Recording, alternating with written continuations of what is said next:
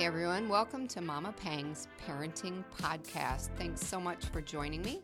I really appreciate the reviews and the information you're leaving, so make sure to continue to do that. Subscribe, leave that review, and then keep reaching out. I'm hearing from people on Instagram, and it does help. I mean, it lets me know the topics that are interesting to you. So I had someone reach out, Karen reached out, and was talking about thank you notes. So today's topic is just that, thank you notes. And I know, like I hear people already saying it, that, oh, that's so old-fashioned, or that's so, it just doesn't fit into the real world. And I'm here to tell you, I'm going to disagree with you. First of all, my teacher background comes out. There are so many things that kids need to learn about writing a thank you note and about writing communication in general. And then thank you notes are going to be a part of their lives, whether it's a job interview or someone helped them make a connection so they got a job interview. They're not old-fashioned. They're really necessary. So the school things, the academic things that kids are going to learn, obviously, they've got that communication piece, formatting, spelling, punctuation, how to address an envelope, how to put a stamp on. These are all huge, important skills, but I think there are a couple that we're just not paying attention to that are much more important. Gratitude. So having appreciation. I hear things out there, oh, this generation isn't very, grateful, or this group of people. And I think, where did we learn that from? Or did we not learn gratitude from? So, if we want this to be out there, if we want our kids to be grateful for things, we have to teach that skill. We have to let them know that having gratitude, there's a feeling connected with that for the child themselves, but then expressing that gratitude in the form of a thank you note is huge. And there's some really big beneficial pieces to this as well. We know that the brain responds positively to gratitude. So you're going to create a little endorphin boost, a little dopamine hit by teaching your child to be grateful. So you want them to internalize and feel that emotion of they're grateful. Oh, I'm so grateful that, for me, it's Aunt McDonough. So I'm grateful that Aunt McDonough gave me X, right? So they get that feeling, and then you want to teach them, let's put that down in a note to let Aunt McDonough know that you feel this way. And then Aunt McDonough gets that hit, right, of that happy chemical that pours into our brains by reading a thank you note and feeling appreciated. Gratitude helps combat depression. And if you've suffered through depression, I'm a person that deals with depression, it's real. And having ways to help build your resilience towards that is huge. And gratitude gives you that. So again, a thank you note is the opportunity for a child to do something good, to feel gratitude, and then to express gratitude. I can't say it enough that this is something that you're going to have to do with your kids. So start them young, right? And people are like, well, how young?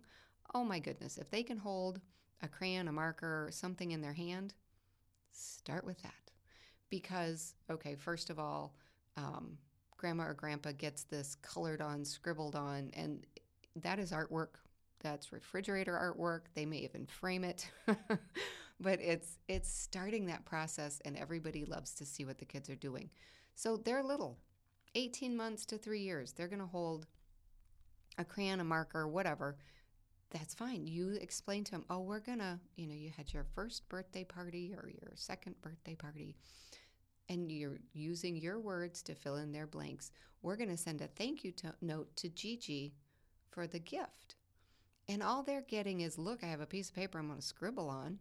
But you're starting the process. You're laying a foundation for doing this activity. Every time there's a birthday party or, Christmas or Hanukkah, whenever you're getting a gift, or you want them to grow into that. If they're, say, 14 to 16, and somebody's connecting them for a summer job, whether it's a neighbor that says, hey, I have a connection for you if you're interested in a summer job, you need to show gratitude and send them a thank you note for helping make that connection. So it never stops, but you start when they're young. Draw those pictures, then you write in the note. As they get a little older, you're going to ask for their words. What do you want to say to Mimi and Papa? What do you want to say to Uncle Carl? And they're going to say all sorts of silly things, and that's great. Write it down. Again, the recipient is thrilled. But you're just setting an example. You're telling them how important this is. And then as they get a little older, and this varies, I understand, per child, but let them start writing it themselves. I'm a big proponent of inventive spelling and writing, although if you know me, occasionally I can't spell. And it's from years in the kindergarten classroom going, of should be spelled UV, right? It makes more sense. But let them express themselves. And don't overcorrect. Don't point out their misspelling. Don't point out, because you're squashing their creative writing and you're squashing that sense of I can do this and that my words matter. If they come to you and want to have you help them spell a word, first of all, teacher in me says, well, ask them, can you at least tell me what it starts with or what you think it starts with? And then if it's one of those weird English words like of, then you can go, what? It really does sound like that. When we say it, I hear the, UV. But it's a weird word. It's actually OF, right? I even had to stop and think about that. So as they're spelling, as they're learning to communicate, don't step in and go, oh my gosh, we're going to erase all of this and your handwriting's terrible and you misspelled this and oh my heavens, we don't need the critic. Express that, wow, you're doing a really good job. Thank you for putting these, thoughts down and you're using your words. Is there anything I can help you with? As they grow, they're going to get more aware of written words. And they're going to start transitioning to, oh, can you put lines on my note card for me? Or you can even buy thank you notes that have the lines already on them. Great. They're becoming aware that they want to, fit into those constructs of writing on a straight line and using their better handwriting. And, if you have to make suggestions, always make them gently. Maybe you want to write a little bit bigger. Gigi's older and she'll see it if it's a little bigger. It's easier for her to read. Or, wow, when you write your letters so big, it's a little hard to fit all your words on the paper. Maybe next time we can make smaller words. Little things, but you're never squashing, right? Don't redline anything. Don't turn any of that to a bad thing. And then mom, dad, grandma, grandpa, caregiver, you have to set the example that writing thank you notes is just what we do. We show our gratitude. And it is significant. And I don't want to be super negative, but if you've spent the time to think about someone's gift, and maybe it's really hectic and busy, but you thought enough to send a gift card or an acknowledgement of an event, that's huge. So it's really important to have that appreciation come back. The recipient needs to know, we're not giving gifts in the sense of, well, you better appreciate me. I don't think people consciously ever give a gift so that they can get a thank you card. We give a gift because we care, and then you're reciprocating that care and appreciation by sending that thank you note. So I know, I mean, I remember our daughter, it was challenging sometimes to do thank you notes. She's a Christmas baby, so her thank you notes were birthday and Christmas, like everything piled on at one time of the year. So you may need to chunk that up. You may need to say, well, we had your birthday party and you had 5 friends over, so there's 5 thank you notes we need to write for that. Or Christmas, if they were there in person and gave a thank you, maybe you don't send a thank you note. But if someone's out of town and they sent a gift, then they get a thank you note. So you can chunk it up so that it's a little easier for them to handle. But it is up to you. Until they're probably, I would say, 10, 11, 12, somewhere in there. It's very much up to you to have the follow through of helping them get this task done and helping them understand why, helping them write it to some degree and get that stamp on it and send it out. And kids absolutely love to put a stamp on something and have it go out in the mail. That, because snail mail is so unusual. It's like, oh, that is just the coolest thing. When they are 10 or older, that's when you can kind of start stepping away from helping, and let them know, your birthday party was Thursday. Let's set a deadline, because I know thank you notes can kind of fall by the wayside. So let's set a deadline that within the next 2 weeks, you have all your thank you notes done. You can choose to sit down and do them all at once or one a day, whatever works for you, right? So you're teaching them that you can let go of some of the responsibility and they can handle it.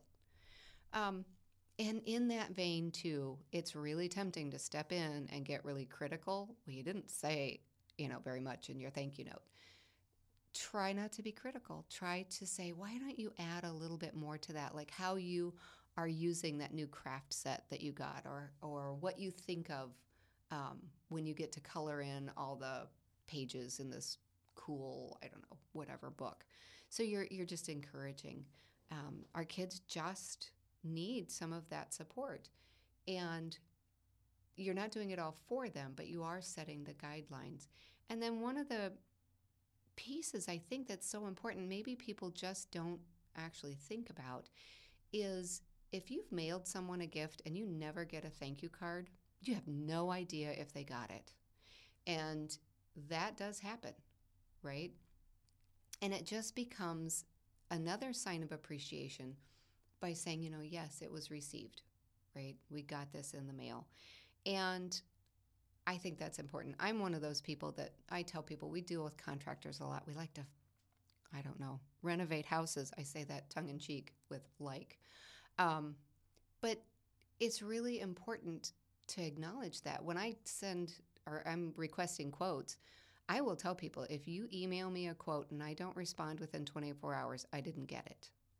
And that has really helped on the other end, because I've had contractors say, you know what, I sent it to you Tuesday, I didn't hear from you, and it's Thursday, so I'm going to check, and lo and behold, yeah, I had your email typed wrong.